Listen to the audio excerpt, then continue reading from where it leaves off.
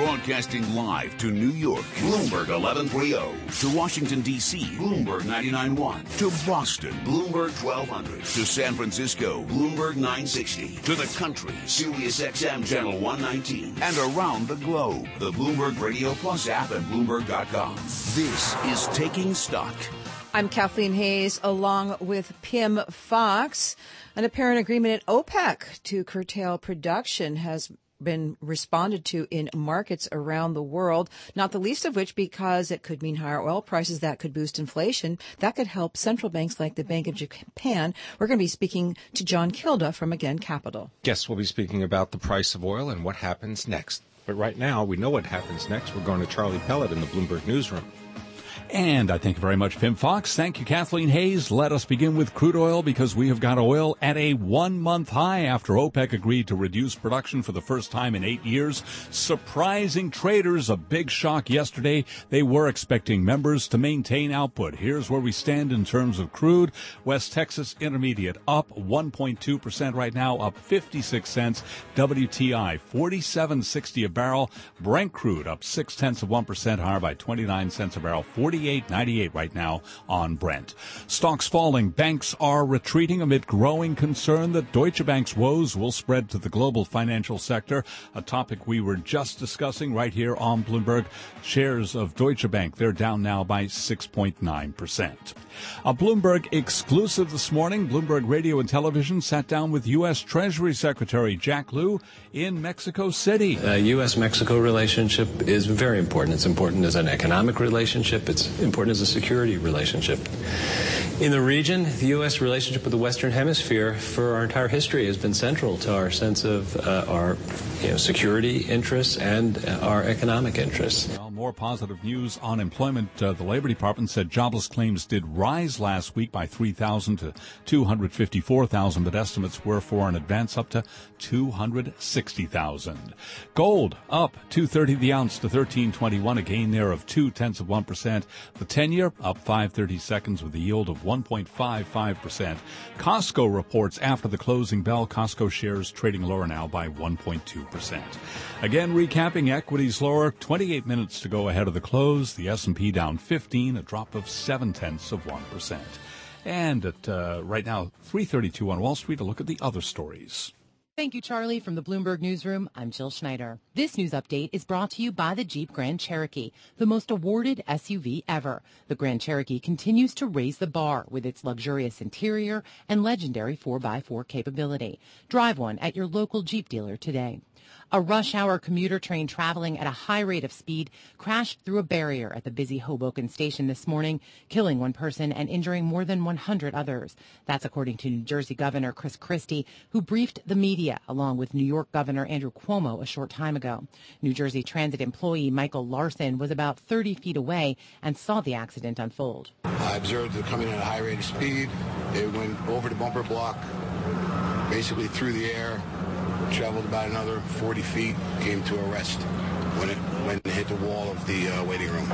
Luke Pomo was sitting on another train and also saw the crash happen. I look to the left and I see all this metal on the ground and pipes burst and water flowing everywhere. The National Transportation Safety Board is investigating. India has retaliated for a deadly strike against its soldiers. Bloomberg's Michael Barr has more. India has hit back after an attack on Indian soldiers earlier this month. India says it has attacked terrorist camps just across the border in Pakistan. According to India's Director General of Military Operations, heavy casualties were inflicted on militants. It is the biggest military escalation since a standoff in 1999. On September 18th, an attack on an Indian Army camp in Kashmir left 18 soldiers dead. Global news 24 hours a day, powered by more than 2,600 journalists and analysts in more than 120 countries. I'm Jill Schneider. This is Bloomberg. Charlie?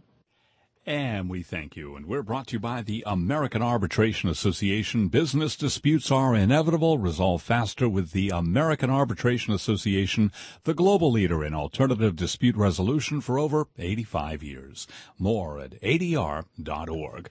Recapping, equities lower, oil higher, S&P down 14, a drop there of 0.7%. West Texas Intermediate crude up now by 1.3%. I'm Charlie Pellet. That's a Bloomberg Business Flash. You're listening to Taking Stock with Kathleen Hayes and Pimm Fox on Bloomberg Radio. Oh, yes. Let's talk about oil and find out about this new agreement. Will it hold? Let's find out more from John Kilduff. He is founding partner, Again Capital. John, this OPEC agreement, just explain it to us. Iran doesn't actually have to observe the new caps? Well, the devil is in the details, and we haven't necessarily met the devil yet because we won't know the quota table until they get together on November 30th. So there are stories swirling that there'll be exemptions for Iran, Nigeria, and Libya because of the outages they've suffered and because of Iran's sanctions regime that they're just getting out of. So it looks like the Saudis are going to have to bear almost fully the production cut. We don't know if they're going to be up for that. And also, too, before they announce their table of production limits, they're looking to reach out to non-OPEC producers such as Russia. And Russia has just been going like gangbusters, increasing their production. There was a great story on the Bloomberg. You guys have been covering this extremely well. Just last month, they raised production 400,000 barrels month on month. So there's a lot of work to be done here. Of course, it was Saudi Arabia a couple of years ago adopted a policy of just, helping to flood the world with oil.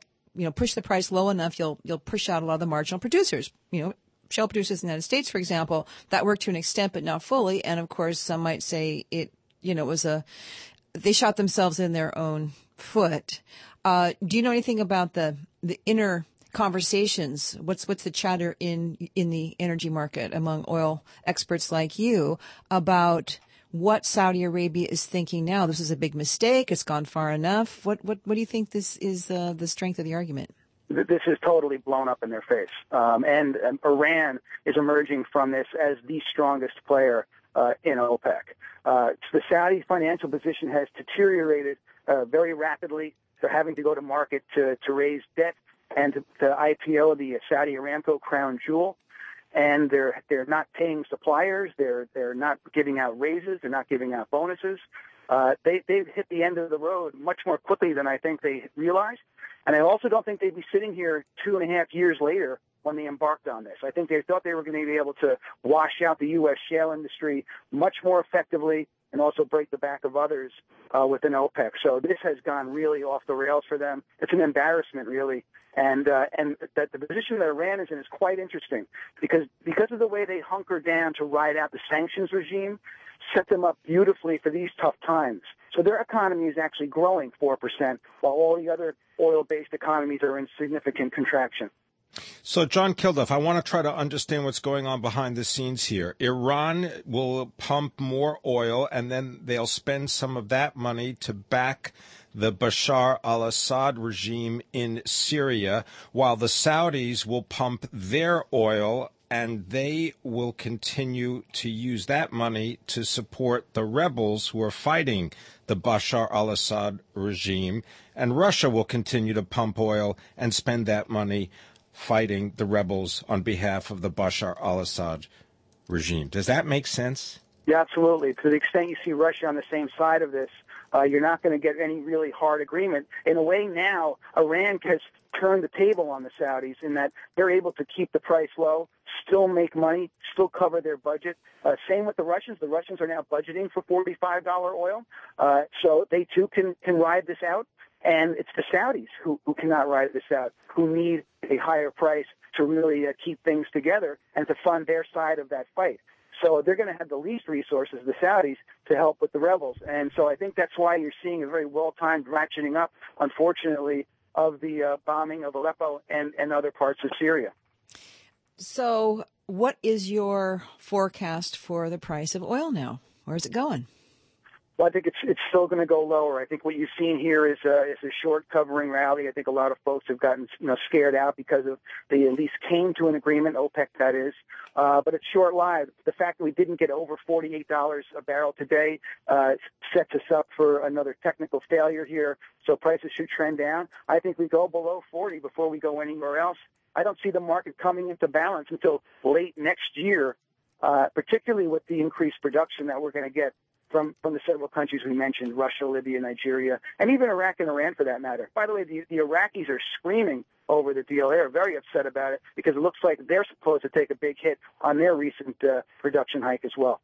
John, just quickly, give you about 30 seconds. Tell us about the importance and the change that having the U.S. as a swing oil producer makes to the market.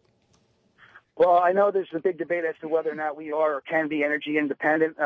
We're certainly an energy player. This has been a miracle. And the technology and advancements keep coming. They keep the frackers, the shale players, keep reducing their costs of drilling. They are back in the game, and I think it's an amazing story that continues to help prop up our economy. John Kilduff, thank you so very much for joining us today. Founding partner of Again Capital. Yes, there seems to be some kind of deal led by Saudi Arabia in OPEC to cut back on production. But John says prices are going to keep falling anyway. I'm Kathleen Hayes along with Pimm Fox, and this is Bloomberg.